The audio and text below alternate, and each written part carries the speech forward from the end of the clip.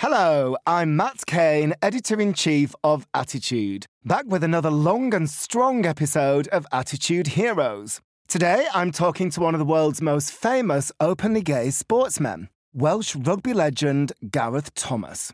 As I'm sure you know by now, Attitude Heroes is sponsored by the Great Britain campaign, which welcomes the world to visit, do business, invest and study in the UK. You can check out their website at great.gov.uk. And our co-sponsors are Jaguar.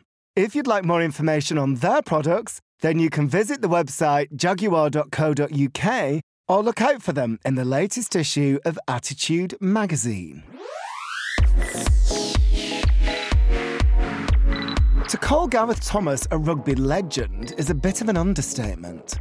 He was capped for Wales 100 times, was captain of his national team, and scored 40 tries along the way.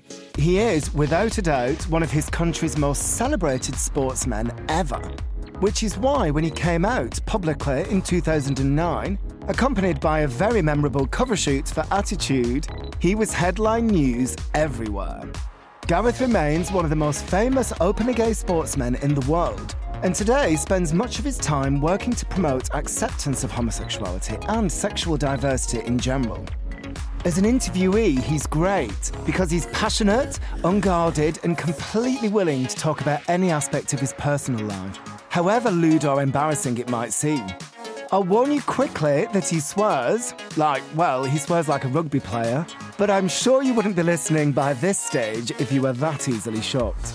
When I visited his home in South Wales, Gareth told me about the first time he realised he was gay. If I could be crude, probably in a jokey way, the last time I had a wank and I closed and saw my teacher and it was a man, not a woman. Then you think, right, okay, right, maybe something different. The first time he actually got off with another man. It wasn't sex. Blowjobs and Yeah. Well, it wasn't even that, because like with my teeth, it's like having a blowjob with a fucking cheese grater. It was kind of like, and I just didn't know what the fuck with a blow. Like, what do I do? And how a former editor of Attitude helped him come to terms with who he really was. That was definitely a crossroads moment to me, where all of a sudden being gay was all right. He is frank, funny and filthy throughout, and he was an absolute joy to talk to. So grab your oddly shaped balls, get on your knees and squeeze your head through another man's legs to welcome Gareth Thomas. That is what they do in rugby, right? Gareth, thank you for having us in Wales. Welcome to my humble little home. It's very exciting to be here. Full of soft furnishings, candles and low dim lighting. Lots of farrow and ball pins. Yeah, oh mate, nobody can say I'm a stereotypical gay, that's for sure, but can they? At all.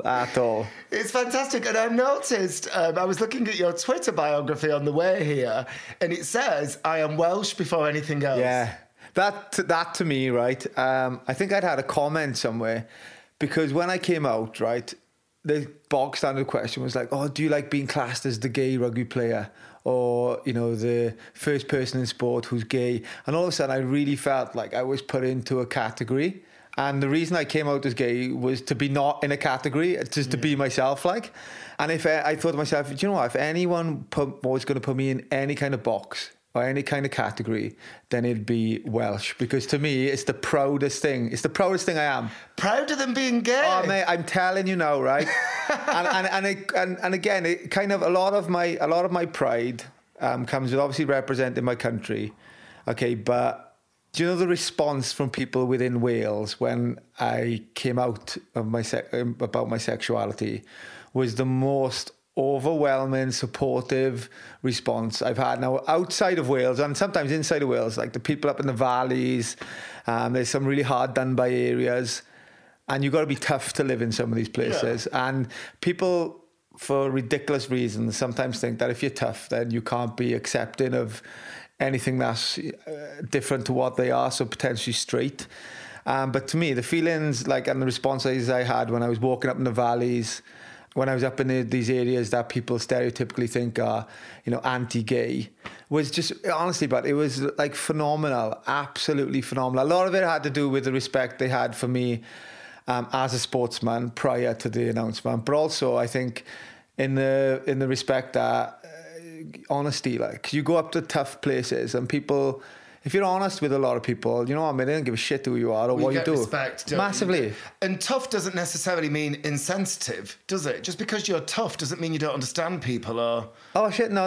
That's the thing, is being tough is like a value, and values cover all kinds of things. And that's the thing with the people up in the valleys or in Wales for me, is that, you know, a lot of people, it's a tough old environment to live in. And people just get on. They get on with each other, and they don't really hold prejudices that much. And my pride in being Welsh was fucking amplified so much by the fact that people were still proud to call me like the captain of Wales, or after you came out. After I came out, and I always like to say to people, is that, you know what, it became the most normal thing in my life, and that's all I ever wanted. Well, shall I tell you what as well? Besides the fact that we're in Wales now, you live in Wales, one thing that struck me on the way here was how rural it is. And you do get gay people who think it will be less accepted in Wales, but you also get a lot of gay people who think rural environments are less accepting, and that if you're gay, you have to move away to a big city where it's more tolerant and there's more people like you. But actually... You live in a small village here, don't you? I live in a postage stamp of a village. It's fucking tiny. So you're proving everything, all the expectations wrong. And the thing is, there's not a person around here who doesn't know who I am, who doesn't know my sexuality. But also, there's not a person around here who really gives a shit either. Like, I don't think there's a person in the world who doesn't know your sexuality, darling. Is it that bad? So yeah, but I feared it. I remember like, years ago before I came out, there's times where I would pack up my clothes, put them in a suitcase, and think, okay, we go to London. Because London was the only place I thought I could survive. Right. So can we get down to the nitty-gritty of this then? So when you grew up here, what kind of an environment was it? For you say it was tough. What was it like? What kind of things did you hear about gays? Do you know what? I think the scariest thing was I never heard anything about gays, and that was probably scarier than hearing negative things about gays, because I was growing up in an environment where literally the only person who I thought could have been gay was my mother's hairdresser, and that's because he had long hair. And was he gay? I have no idea. But I just can remember thinking, oh my God, that man's got long hair.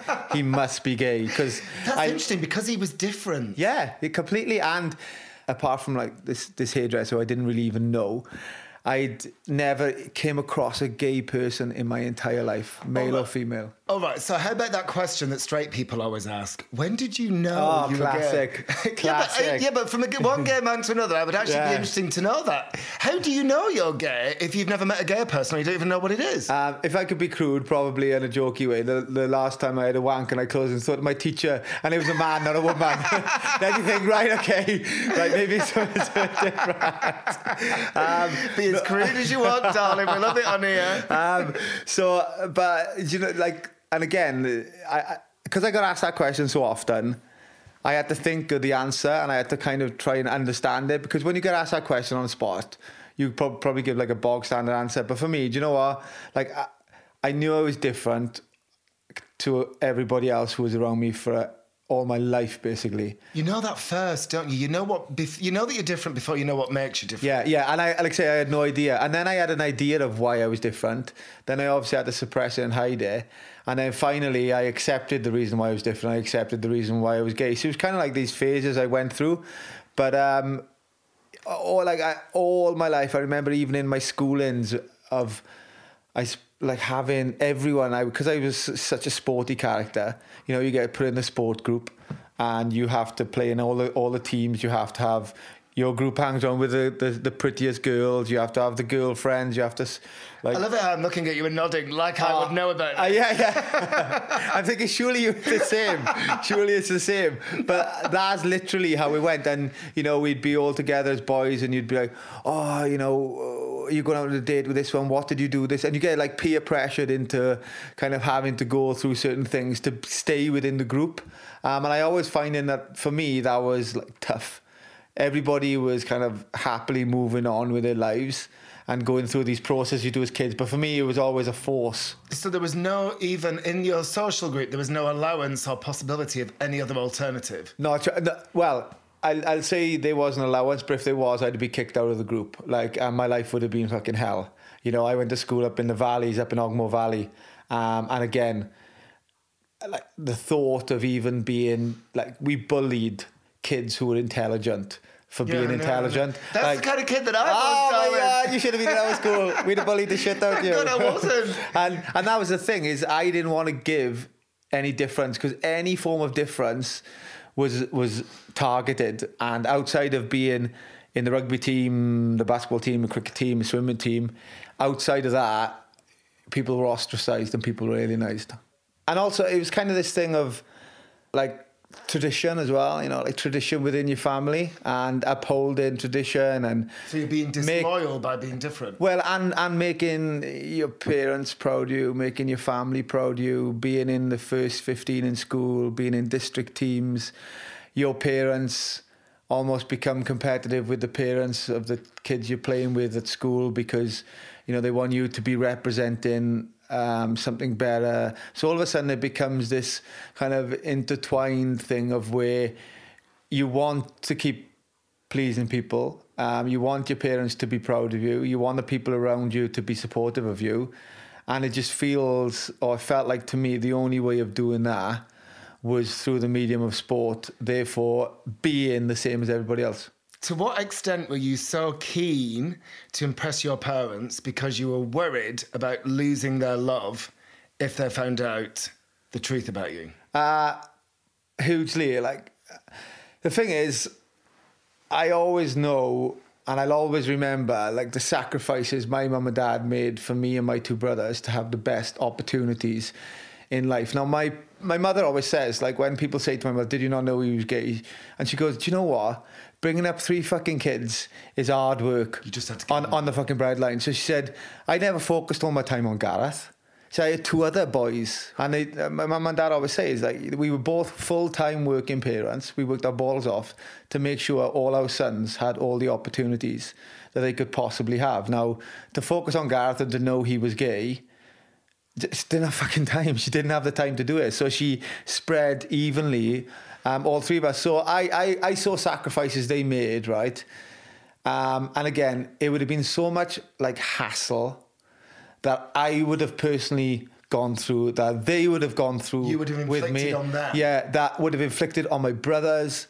That, do you know what? At that time, I was still unsure, but also I know it would have made such an impact on the household. All right, so that's about pleasing your parents and going the extra mile because you know there's something about you that might not please them. How about, to what extent do you think your attraction to rugby and a really masculine sport, how much do you think that was inspired by your attempts to be as masculine as possible to make up for your gayness that you thought was unmasculine? Loads, because, like, for me, like, I loved rugby. I've always have. It's not like a game I play. It's a part of who I am. You know, people turn on the telly and see a sport. I turn on the telly and, like, you know, I see something completely different. I see a representation of a fucking country, of a country I'm real proud of a nation I'm real proud of. So I always had, like, this massive passion. But I've always said, like, in a weird way, being gay and the struggle with being gay was a big part in the reason why I was successful. Because when I would play, because I knew I was different, then I would always make sure I was the fucking hardest one in the team. Yeah, and if anyone messed with me, then they'd know it. I'd always make sure I can be the one who's the fittest, who was the fastest, who was the strongest, who could... Because if I was up there when it came to that, then being different wouldn't equate. It wouldn't match up. So people would see this fucking really physically strong guy doing crazy stuff and think, wow, he's not different, he's fucking special. Well, it's also, there's difference, but it's also being made to feel there's something wrong with you. So wanting to prove to the world and your mum and dad and yourself that you are good enough. Well, so you become an overachiever. This is what a lot of gays do. But also, you know what? There was a part of me as well that realised And this is kind of a weird thing to say, but it was always something I always felt, and it was more later on in my career. But when I was successful, or my strive to success was always based upon the fact that, you know what, to go till, say I have a good innings till like 75, right? And I've kept this secret hidden as I was feeling then. Do you know what? It's a slim old chance. So I always knew in the back of my mind, right, that if my difference ever was revealed, then I would have been so fucking successful and achieved as much as I possibly could have achieved, that in some way, shape or form, people will take my difference and realise that, do you know what, he still fucking achieved though. Well, it protects you. Your achievement protects you. Massively. So in that case, if you had been a shit rugby player and you were playing for some crap Sunday team, would you have got the same response when you came out? I would like to think so. I'll never know because it never happened. But I do have massive faith in sport, in why people support sport, and also massive faith in Welsh people in general as a culture and as people who live on values. And I say, to me, the most important value of all is honesty. And if people are honest, you know what? Again, life wasn't fucking a bed of roses for me. Like, I had shit as well. But ultimately, the good far outweighed that. And somebody who's on a grassroots level will have shit, but the good will outweigh it. Right, let's talk about the difficult stuff and all that in a bit. But can we just stick with when you were growing up? Because you say you didn't meet any gay people, you didn't see any gay people, apart from possibly this hairdresser. Yeah. What about, who was the first gay person that you remember? Do you remember seeing a gay person on telly or? Yeah, I remember Kenny Everett. Kenny Everett was on telly a lot. There was the guy. So how did you feel when you saw Kenny Everett? Did you think he's one of my people, or were you repulsed? No, I wasn't repulsed. The interesting was I would look for the reactions within the house of my mum and dad and my brothers. Like, they would never shout, "Oh, there's a puff on the telly," or "That's disgusting, that cringed me." And in a way, it's probably what Kenny Everett was trying to do. And the guy from Are You Being Served? John Inman. Mr. Humphreys. There was him. Although he was interestingly, Gareth, he was never explicitly gay. No, but he was just very camp. Yeah, and we all knew. Yeah, and I think what he got was what their roles were there for. They were kind of like to be laughed at, and because I was watching it from probably a different view than everybody else, when people would laugh at these people, even just for the way they're talking, and the actions they're doing, then it would make me feel like, you know, is this what all gay people are like? And is this what being gay is? You just get laughed at all the time and you get mocked and you have no serious standing. And the only way you're going to be successful in life is, you know, if you like release you're in a queen and become very camp and then potentially get on telly or be like standing on a stage saying jokes or something. It's not what I wanted. That's not what I wanted. Become the butt of it. But a lot of gay men used to purposefully become the butt of it. That's how they survived. And I have no doubt that probably still to this day people do. But yeah, I like to think we moved on from all that. But ultimately, as a kid sitting there, it does make kind of like a mockery, and nothing, you know, if it was a simple equation, a simple math sum that you had to come up with, nothing would add up. Like, nothing would equate to me, who I was and where I wanted to go in my life. Well, that's also partly because of not just the gay thing, but talking about masculinity. And there's obviously a lot of discussion on the Attitude social media feeds. There's constant discussion about the pressure to be more mask because it's more attractive to gays, and people being shamed because they're camp or femme. So you're the only visible gay people you saw were the really camp ones. Yeah. So a lot of gays feel kind of repulsed. Yeah. And that campness, if they meet, what would you have been like, do you think?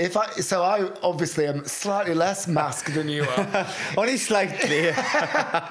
If I'd been at your school, yeah, you would have picked on me because I was clever. But how would you have felt if you'd met a camp very obviously gay man, do you think? Do you know what? Ready for it? Honestly, I wouldn't have had a clue. Like, in the school I went to, I would not have known or understood anything about being camp. Like, I never, ever, ever came across it in my entire childhood life. Like, never, which is kind of sad, because there must have been, you know, other gay children growing up that were probably like withholding that, and it's kind of sad. But I got gay friends who are really camp, and literally, like, for me, I don't, like, I can see way past it all. Like, when people say, oh, they want to be more masculine or what, it's like, be who the fuck you are. Like, it's such bullshit, isn't that's it? fucking bollocks. Like, just be. Why would you try to be anything? Yeah, it's do you know what? It's the most tiring and hardest fucking thing in your life, to try and be anything else that you're not. And I know straight men who are fucking camp as Christmas, but. And like, relaxed about it, because they're confident in their own sexuality. Yeah. And it doesn't matter if people like question their sexuality because they camp. It's like, do you know what? That's fine. But you usually find, and this is like going way back again to the acceptance of people, is when people are more secure in their own sexuality and who they are, then they can just be them fucking selves and not have to worry about what other people's opinions are. I tell you what's difficult though. If you're growing up in this world and there's no gays around, never mind any positive gays, but when you first started being attracted to men, you mentioned wanking over the teacher. Presumably all your wank fantasies were straight men. Yeah. Oh yeah, definitely. Yeah, 100%. Because, you know, you can't imagine sitting down and having a wank over Kenny Everett when everybody when everybody in the room prior to it was laughing and mocking him. It was kind of like, it's not something you would have done ever. So yeah, I think apart from seeing the like diversity of people, I would never have come across anybody, adult or child, who was in any way camp at all. So who else did you fancy when you were growing up, apart from the teacher? Well, when I was growing up, I think because I was so far kind of I don't know what the fuck. Not wanting to be gay. Yeah. Now I fancied every fucker. because it was kind of like, nothing's ever gonna happen anyway, so I'll just fucking fancy everyone instead. So but isn't that part of being a teenager when you just... Yeah, but I think even when you're kind of accepting of who you are as a teenager, I think there are boundaries that you wouldn't cross. But I think because I wasn't accepting of who I was, then it was probably a case of if I could take what I could get. So there are no boundaries. So who was the first man that you kissed or got off with? So the first man that I kind of was intimate with was actually when I was a postman. It was the most fucking awkward time ever. Oh my God, this is like something out of a porn film. You were a postman, and so I was a postman. So I was delivering letters, and then there was this guy who came out because I'd posted like his letter through the door, and it hadn't kind of gone through the door correct. So I thought he was going to come out and say you didn't put it all the way through. Like, you sound him very carry on now. I swear, but so he came out, and I'm standing there, and there was this.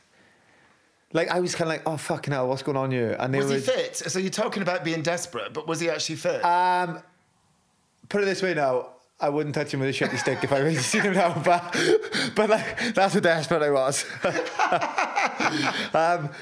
So he invited me in, and we kind of had this, it was the most awkward sex ever. But how did so just a minute. So how old were you at the time? 17, just going on 18. So how do you go about inviting a 17-year-old postman in for sex when there's nobody anywhere in the surroundings who's gay and nobody knows what gay means? Yeah, well, so I hadn't posted the letter, and so he came out, and then he said, oh, would you like a cup of tea? Because it was like a freezing cold, ridiculously early morning. And I was like, oh yeah, okay.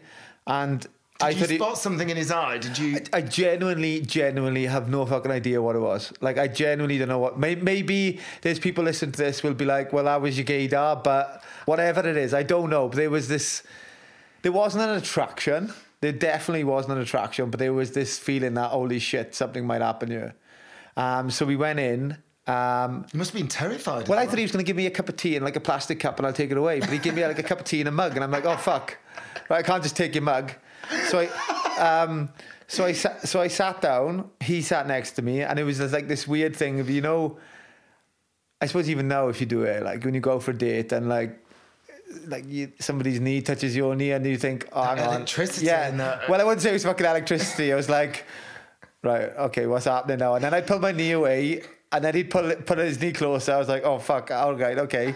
And then we just ended up having like the most awkward, random, like, I don't even know if you can. It wasn't sex. Like, it wasn't sex. Blowjobs and yeah, wines, yeah. Well, it wasn't even that, because like with my teeth, it's like having a blowjob with a fucking cheese grater. It was kind of like, and I just didn't know what the fuck with a blow. Like, what do I do? Like, I literally never. Well, in those days we didn't have any internet. I don't know if I knew what a blowjob was. Well, I generally, like, I can honestly remember, and this was kind of after it. I remember honestly for a while I was like, with a blowjob, do I blow? Yeah, no. Or do I suck? I don't know. Like, why would you call it a blow job if you suck?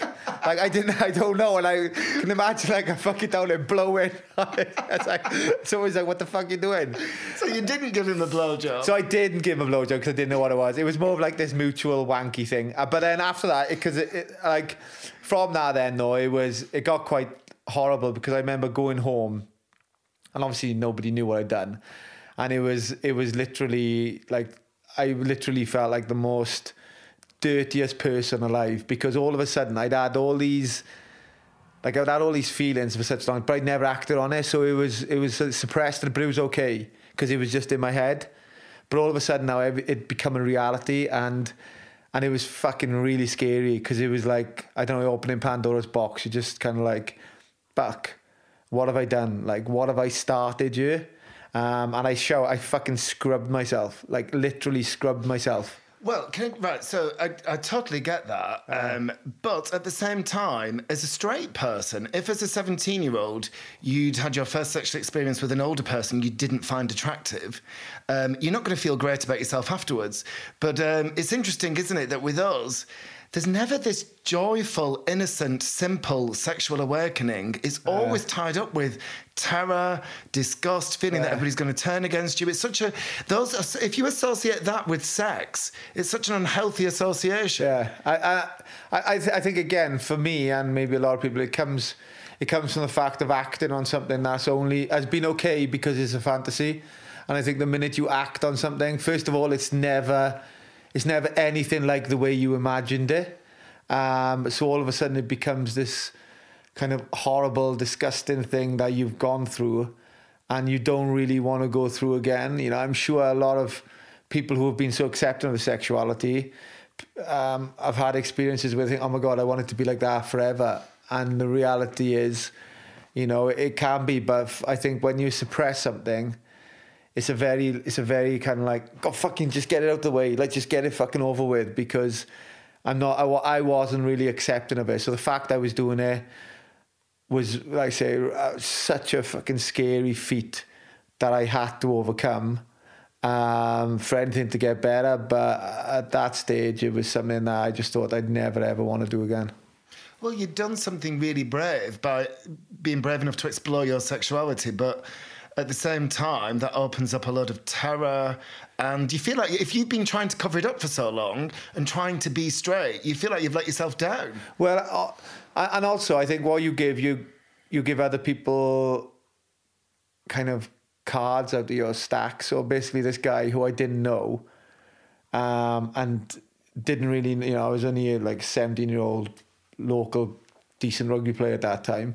Somebody else had power over a secret that I'd held for such a long time.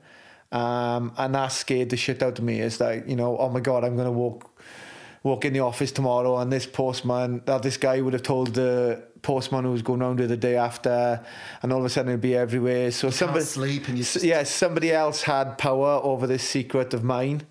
That scared the shit out of me. Well, it's no wonder that you ended up wanting to be straight and you just wanted that gayness to go away. Yeah. But you know, when I listen to all my mates and they talk about, you know, I was with my missus last night, and they could all of a sudden talk about all their experiences and, chat about life in general. And all of a sudden I had this like really dirty hidden secret that I'd kind of had to keep from everybody else. It just made that was the one thing again, and that would make me feel like right outside of the fence and the circle of trust. So you go overboard to be really masculine and a high achiever and to put people off the scent. You became the toughest on the team and all this, as you were saying before. But did you also presumably start shagging girls?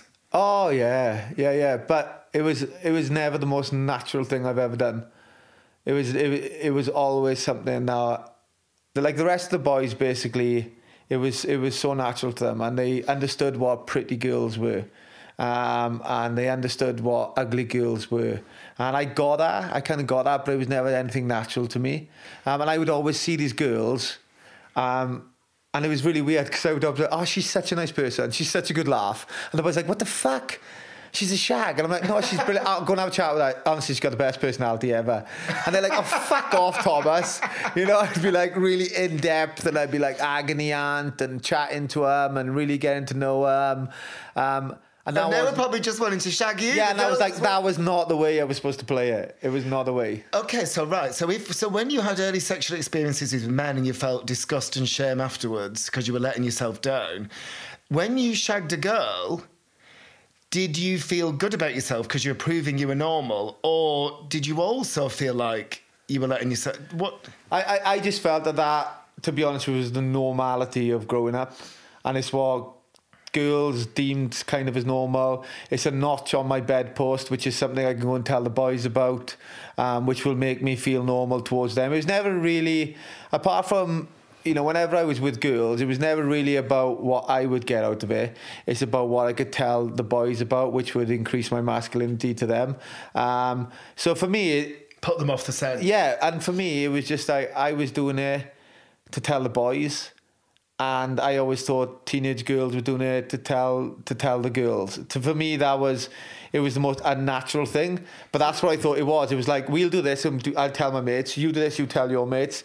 Then everybody's like happy, We're both growing up. This is how life's supposed to be. We grow up together, impressing our mates, shagging each other, talking about it, having a drink. Normal life, normal upbringing. That's what I thought it was. It's so funny, isn't it? The skewed ideas that we have growing up gay in a straight world about what constitutes normal relationships and normal sexual, sexual life. And for me, it was all kind of like, it was all picked up on traits from all the individuals around me. So I take traits that I thought were strong traits from every individual and try and put them all together to create my kind of falseness in front of them. So everything that I thought was strong about each person I would take and use, because nothing was natural to me. So it was like a full-time job. Oh, mate, fucking so tiring. Like, ridiculously full-time job. Unbelievably draining and unbelievably tiring. And even when you're out on the piss having a drink... But what happens when you get really pissed and you go to shit and your defences come down? Nah, never. Mate, life was too precious. Life was too precious. There's no amount of drink in this world that would ever let me bring that guard down. My life and where I wanted to go in my life was like deep in the core, and you couldn't even, like, there was no way you'd have got to it ever. And obviously you got married to a woman. Yeah. So was this part of kind of keeping people... I mean, obviously we don't want to be disrespectful to her, but was this part of keeping people off the scent? And we've obviously spoken about it, and she, yes, to a point. And it's always this weird thing that I find some people, when they haven't had to kind of lie or had to do something that they feel is a necessity, they don't quite get it, because like we live in a society, right, where everybody says, you know what, it's what's on the inside that counts. Everybody's kind of like says it, but nobody really fucking ever preaches it. On Instagram ogling people's bods. Yeah, but everybody's like, oh, do you know what, you don't marry someone or fall in love with somebody and stay with them for the rest of their life because they fucking look good, because you could wake up one morning, they haven't got their makeup on, they look like shit.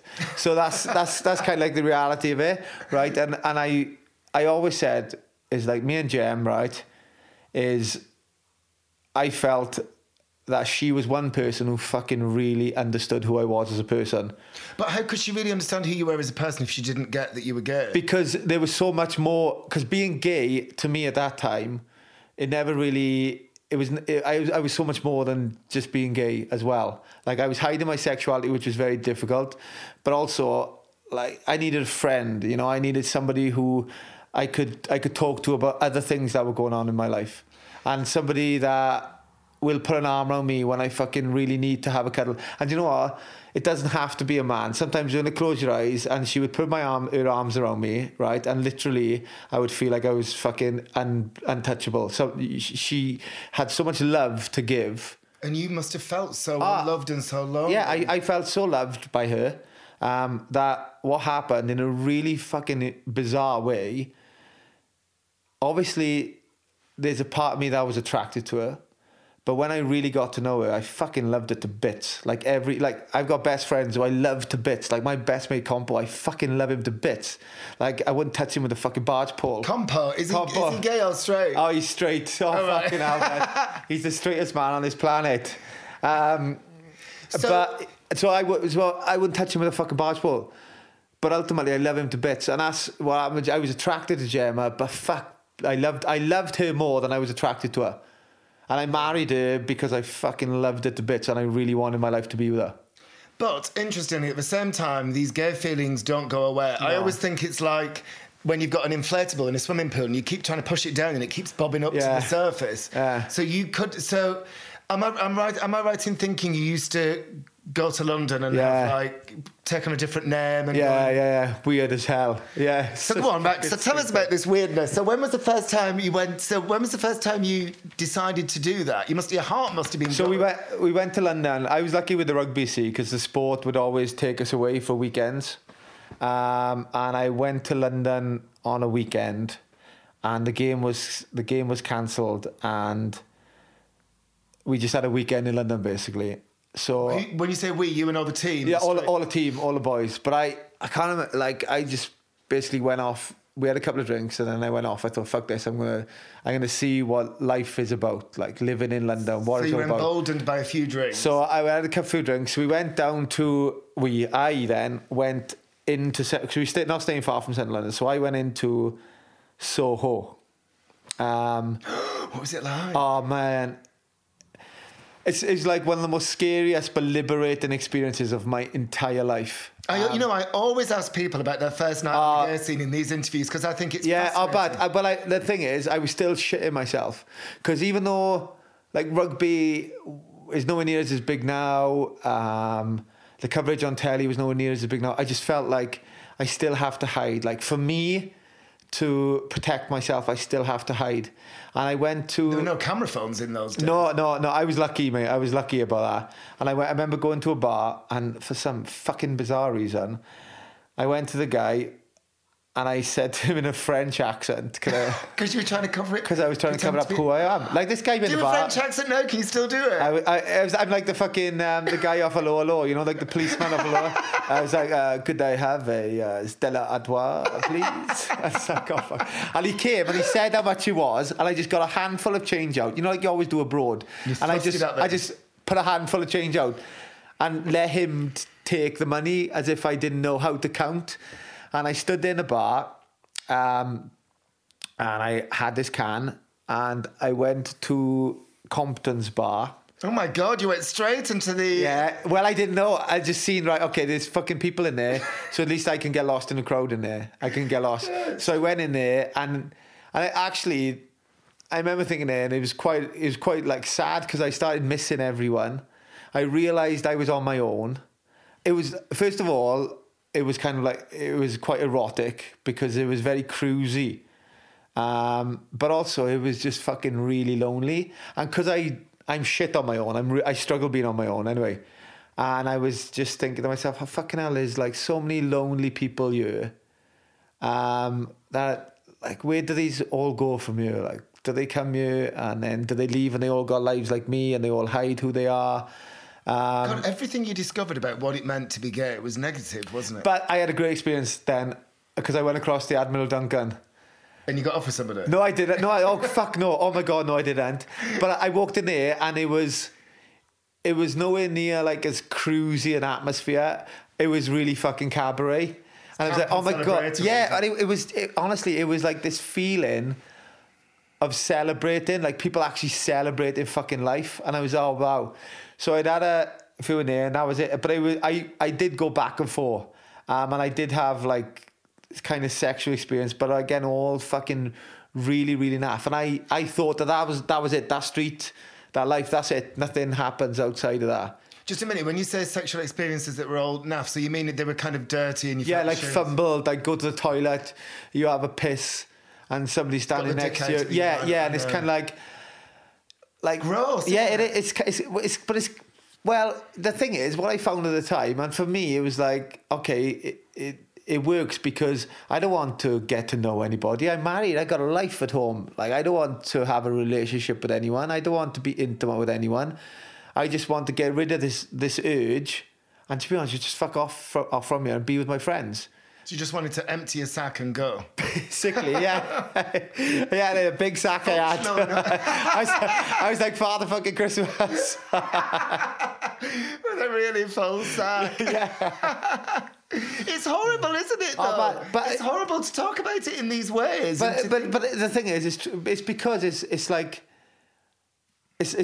lifeless, it's soulless. There's no like depth to any of it.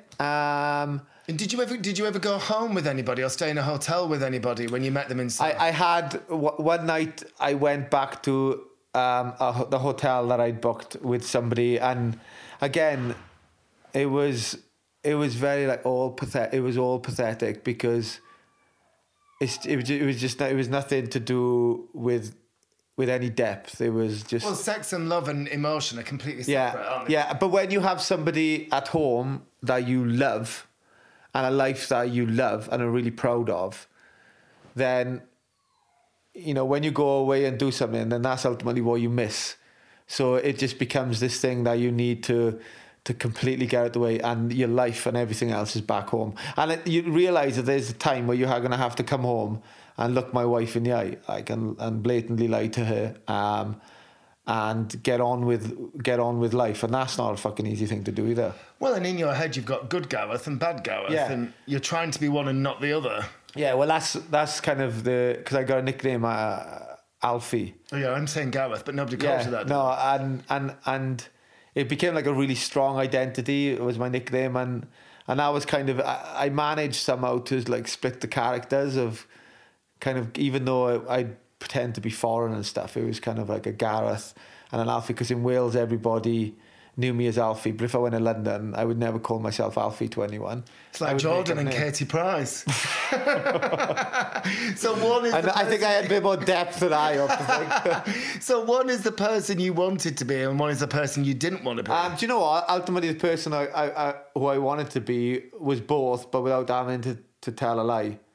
Like, they both really represented who I was, and I wanted to be honest about the two people who I was, but I just felt that literally there was an acceptance in London of the Gareth, and there was an acceptance in Wales of Alfie, and I couldn't be one in London and the other down here. It just wouldn't have worked.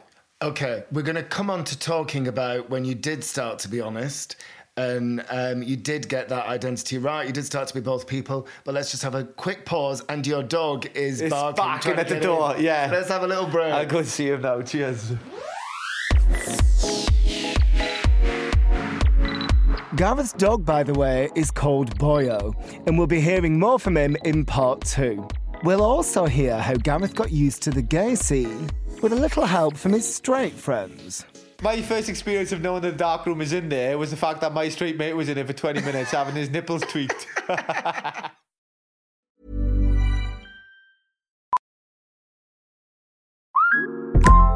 Listen up. I won't sugarcoat it. This is the longest cold, flu, and allergy season we've ever seen, but we're not alone. We've got Instacart. Sure, you may be a coughing snot faucet who just wants mommy, but you're not giving up. Not when cold medicine, fragrant herbal teas, and honey shaped like bears can be delivered through Instacart in as fast as 30 minutes. Now let's go win the sick playoffs! Daddy, I just want my soup. Oh, sorry, Sport. App says it'll be here in a few minutes. Instacart for the win.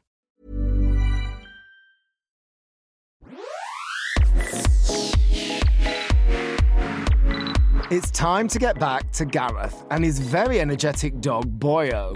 But first, a quick reminder that Attitude Heroes is sponsored by the Great Britain campaign, which welcomes the world to visit, do business, invest and study in the UK. You can check out their website at great.gov.uk. And our co-sponsors are Jaguar. If you'd like more information on their products, then you can visit the website jaguar.co.uk or look out for them in the latest issue of Attitude magazine. Now, let the second half begin. Oh, I'm really getting the hang of all these rugby terms. So we've talked about your illicit trips to London and how it was your dirty little secret, your sexuality. Can we now move forward to when you came out publicly? Yeah. December 2009 on the cover of Attitude, the world's best gay magazine. And you were the first professional rugby union player to come out. Yeah. So was there what were the steps that led to you coming out? Or was it more that were you inspired to come out by something? Or was it more that you got to a point where it was about survival? You had to... Well, it was life or death for me. And there was So I was represented at the time, and I still am. He always has been. I hate the word like a manager because it sounds like... Sounds very London and not very... Yeah, oh God, yeah. And I'm so far away from that. It's unreal. But I had finally been honest with him. And I told my parents and everybody, my wife and all that, like ages and ages before. Long time before. Years even. Well, you're not getting off the hook with that. I want to go back and... Okay, that's right. Yeah, no, that's fine. But I said to him anyway... Because obviously my wife had left me then, and shit was all falling apart around me, and I'd slowly found this friendship of people, and I'd thought of taking it to another level by telling them and having a good response. And from everyone who had a good response, I felt I could go to another one and tell them that I really trusted. Now he never saw an opportunity, but it was a case of... This is your manager? Yeah, it was my manager. It was a case of, like, times were changing, social media was getting more relevant. I was quite accepting of who I was. And it literally just felt that if I told someone else that I want to be public about it, then it takes the control away from me. And sometimes that's easier. Like when you make a decision that's really difficult, if you give it to somebody else, then it becomes a lot easier because you haven't got to go through all the shit of it. You just tell somebody else. You tell somebody else you want to openly do it. That's a big trust, though, isn't it? If you were worried when you were younger about losing control of your secret, you're actually, all these years later, you're handing over that control to somebody. Yeah, because firstly I changed who I was, so I'd become quite accepting of who I was. So even though it was a scary thing, it was a bit of a shithouse thing as well, because it made things easier. You pass things over to everyone else. As I remember, like years and years prior to that, if I thought somebody was going to find out I was gay, it was like, oh, fucking hell, that means I haven't got to tell them. And they'll tell everyone else for me because they'll just be gossips. So it kind of makes things weirdly easier that you haven't got to do it. So he basically contacted the relevant people for the story. And I always remember the night before it came out, ringing him and saying, mate, I can't do it.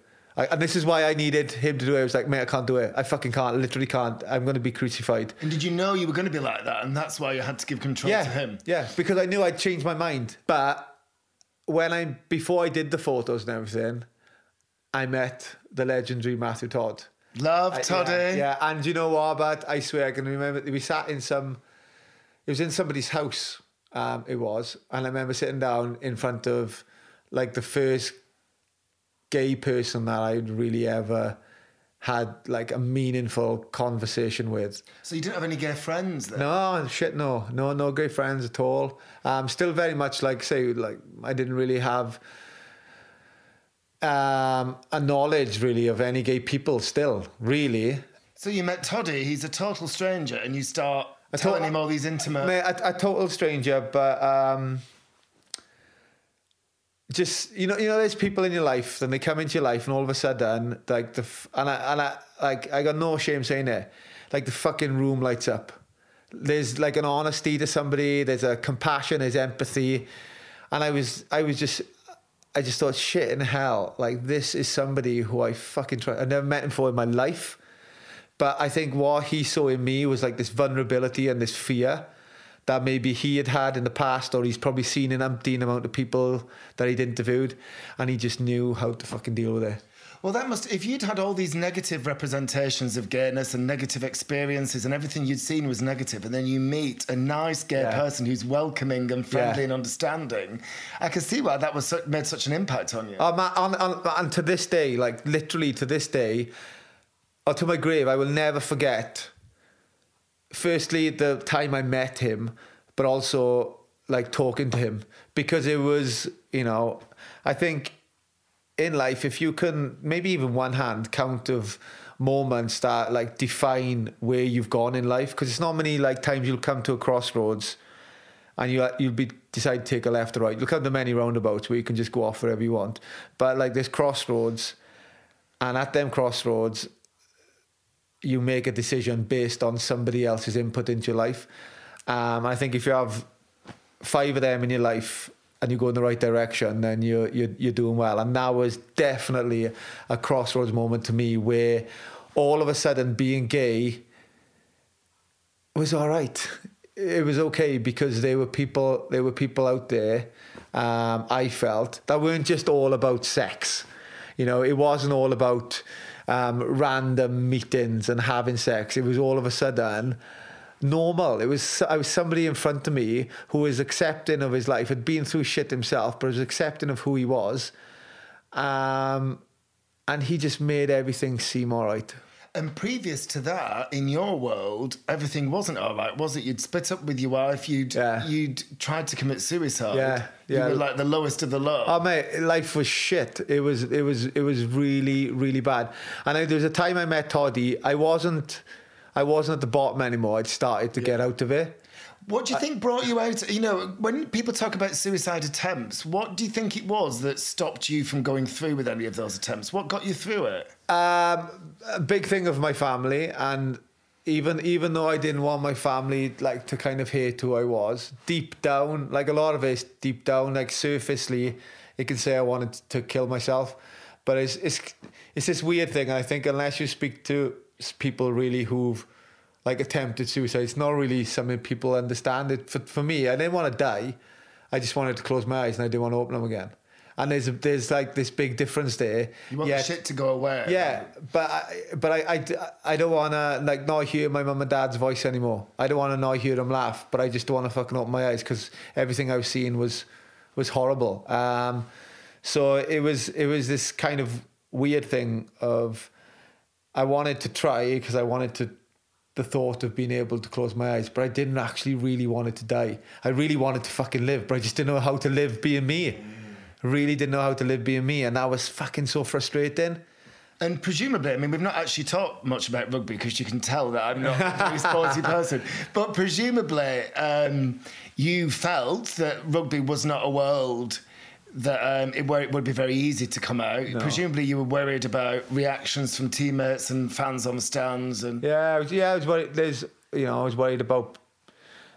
There was a game that defined who I was. It defines the country I come from, and like I said, at the core of me is Welsh.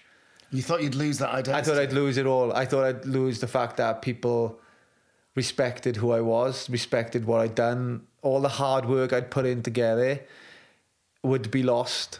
My teammates, my coaches, my family, the fact my old man would go on a Sunday morning to the pub with the jersey with my name on the back, all of a sudden, like, is that going to fucking stop?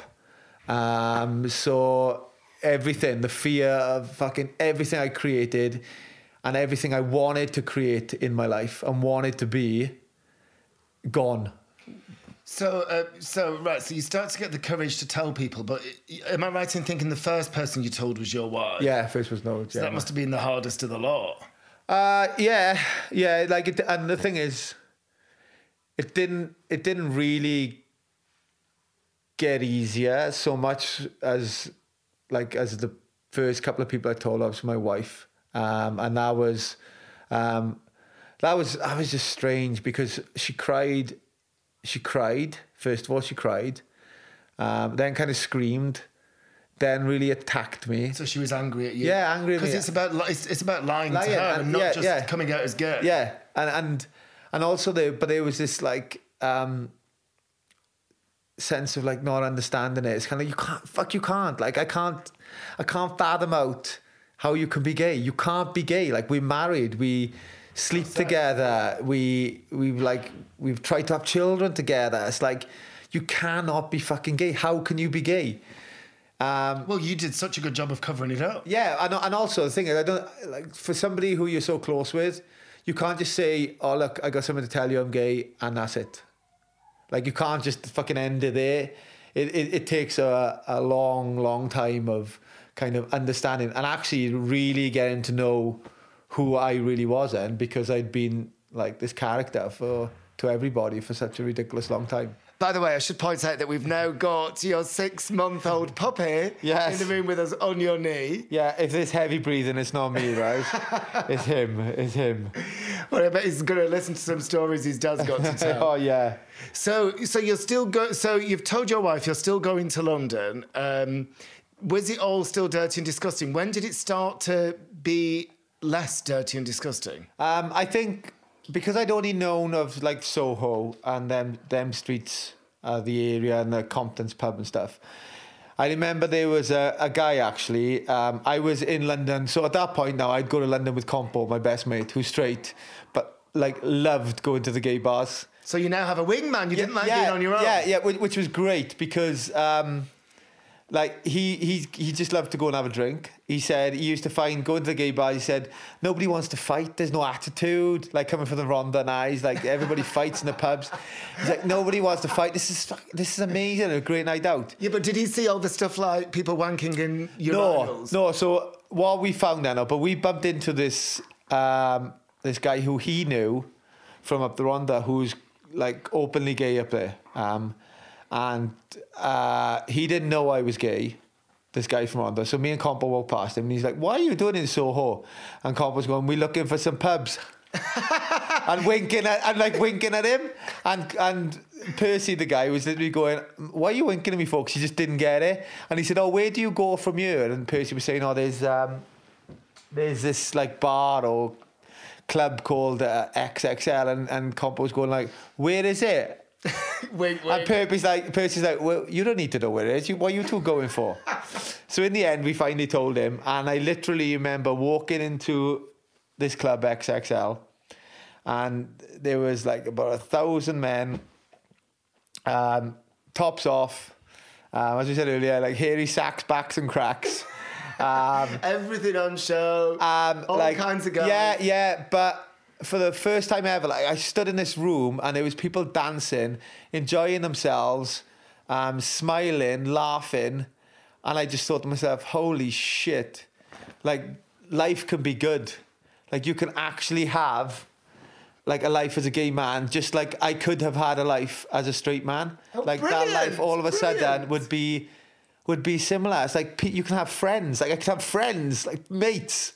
Who are gay? Yeah, who were gay. Like I didn't have to shag them. I could actually have real friends. And guys that you wanted to shag as well. It was honestly, it was about and then I used to go there. Then we used to go up quite regular. And I'll always remember, and my mate won't mind me saying this, so I got a really good friend who came up to me again, and so he's straight, a rugby player mate of mine, I won't say his name. There are a lot of straight men who were happy to go in gay I know, bars. they like it. So I took him to XXL once. Now I'd gone about 5 or 6 times, and I'd never gone in the dark room, like ever.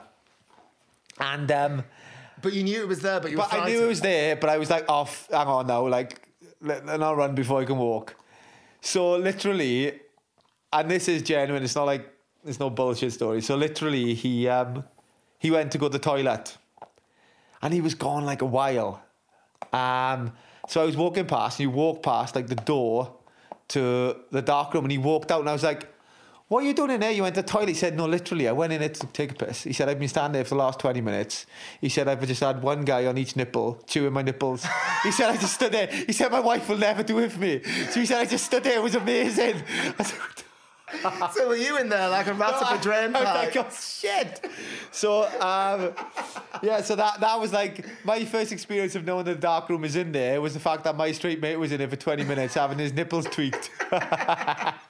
So when did you have a sexual experience that you didn't feel repulsed by? Was it in XXL or? Yeah, actually, I like, there's a guy who I probably like fell for in a way of, wow, this is the first person who I could like imagine kissing and imagine having like a... Oh, yeah, so you've had these sexual experiences, but there's not been... I never kissed a man, like.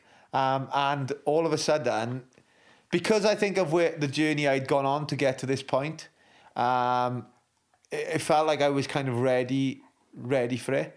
And it's kind of like a bittersweet thing because I ended up kind of not falling heavily, but falling for this guy. But then realising that about like 2 or 3 months later that this guy actually was in a relationship, but they had like an open relationship. So all of a sudden then I'm learning more about like the relationships within the gay world seem to be a lot different and a lot more open and... Well, some are, but some yeah, aren't. oh no, mate, and it's probably the same in the straight world, but it just seems that... You know, for me, again, learning about the gay scene and how it worked, all of a sudden I was kind of like, all right, okay, so you got to be maybe more careful about maybe who you fall for, who you don't fall for. Isn't there? Open relationships, dark rooms. Oh, but it's like, yeah, it's a never ending thing. But what I feel like I quickly learned then is that, you know, people are just doing what makes them fucking happy. Yeah, like people are literally, it's quite... I think when you get to a point, and a lot of people will have hidden their sexuality, of accepting it, it's all about fucking liberation and like, do you know what? Doing what fucking makes you... It's not selfish to do what makes you happy. I know. It's really not. If the person that you're with kind of has an understanding of why and what you're doing, then that's fine. It's not a selfish act. And something that, like I say, I learned then, and you learn to not be selfish, but to really, you think, fuck, you know, you spent the last like 25 years of your life hiding who you are and not really being to express yourself. You know, don't leave anything for chance. Just express yourself and enjoy it. What was it? Sorry, you know, you said about falling in love with this guy. What was it like when you first kissed with him? Because you said you hadn't had a kiss before. It was kind of, it was interesting and it was lovely. Interesting? Yeah, interesting. Because, as opposed to hot. Because like kissing somebody who's got like a goatee is, you know, it's very, you know, when you're only used to kissing a woman before and all of a sudden you're used to kissing someone who's got a goatee, it's a very different experience. So yeah, it was, but again, the whole experience of actually, like, it's not a fake emotion anymore. You know, you don't love somebody or like attracted to somebody, all of a sudden there is like this sexual chemistry which had never been there before, really. This initial sexual chemistry that was actually really nice and was like an energy that you could feed off, all of a sudden it was nice. Were there moments when you had wobbles and you found it difficult? Fuck yeah. Oh my God, yeah. You know, constantly. I don't think you can go through all of that. Like by saying I'm gay, right? And coming out in the Daily Mail and on the Attitude cover of magazine, that doesn't all of a sudden mean that I wake up the next morning and everything's all right. No. You know, it's just the start. It's just the start of a process. And many things I was going through were like all processes. And like any process, you have like really good highs. But then all of a sudden something might come crashing down around you. And all of a sudden you realise, shit, it's not as good as I thought it was. It's about finding a balance. So did you imagine when you were in the depths of your despair that this life where you're helping other people, where you're celebrated for who you are, your honesty, your gayness, and it's part of you, Did you, you've been on the Ellen show, the Jonathan Ross show. Did you imagine that life could exist? No, and I not only never imagined that at my lowest point, I kind of never imagined it ever in my life. Like, I never imagined that something that I hated so much about me, because I felt that it was the one thing that would hold me back, is actually something that I'm really, really proud to have as a part of me, really, if that's the way you want to put it. And to know that I can live my life quite openly and honestly, I suppose it's something that I only ever would have in my wildest dreams kind of imagined that it could be true. So to be able, say, to walk down the street in Bridgend town, which is shit all and nothing to anybody else, but to be able to walk down there as Gareth Thomas, the guy who used to represent the town, the guy who's represented his country, the guy who's gay, the guy who's done this and that played 100 times, all that kind of stuff, and still be looked upon as like a normal human being, for me is phenomenal. Because I never want, like, and even to a point now, like I never want to be, and I've never wanted to be on a pedestal. I always remember, and this is the one thing, when I came out, I was like, I only want to be the same as everybody else. Even if other people are putting you on the pedestal? Even if other people will. I'm always grounded by everyone. And I make sure, that the set of friends that I trust and rely on when it comes to making big decisions are the friends who were there for me like 30 years ago, because they've seen me through all of this. And, I've had some great experience with like ridiculously famous people where I've gone to parties and whatever. But you know what? For me, a fucking pint with my dog by the fire with my real mates in a pub in the valley, for me, is the fucking ultimate night out. Give me a night out with fucking movie stars in LA and all that kind of shit that I've done. It's nothing compared to that. Because that's what I am. And that's who I will always be. And that's what you've got. Yeah, that's what I've got. And that's what you've got. But do you know what I've got? I always had that before. But finally, I've got that being me. And that's the fucking best part about being Gareth Thomas. Gareth Thomas, thank you very much. Thank you, bud.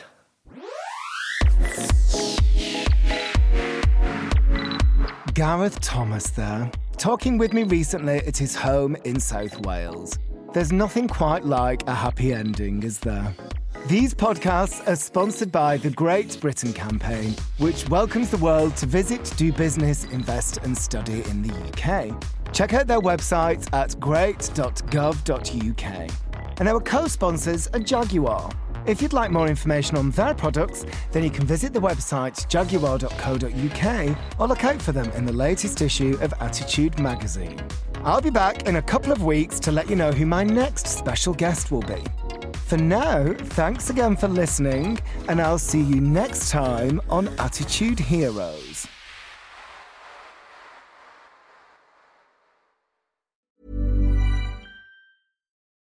Join us today during the Jeep Celebration event. Right now, get 20% below MSRP for an average of $15,178 under MSRP on the purchase of a 2023 Jeep Grand Cherokee Overland 4xE or Summit 4xE. Not compatible with lease offers or with any other consumer incentive offers. $15,178 average based on 20% below average MSRP from all 2023 Grand Cherokee Overland 4xE and Summit 4xE models in dealer stock. Residency restrictions apply. Take retail delivery from dealer stock by 4/1. Jeep is a registered trademark.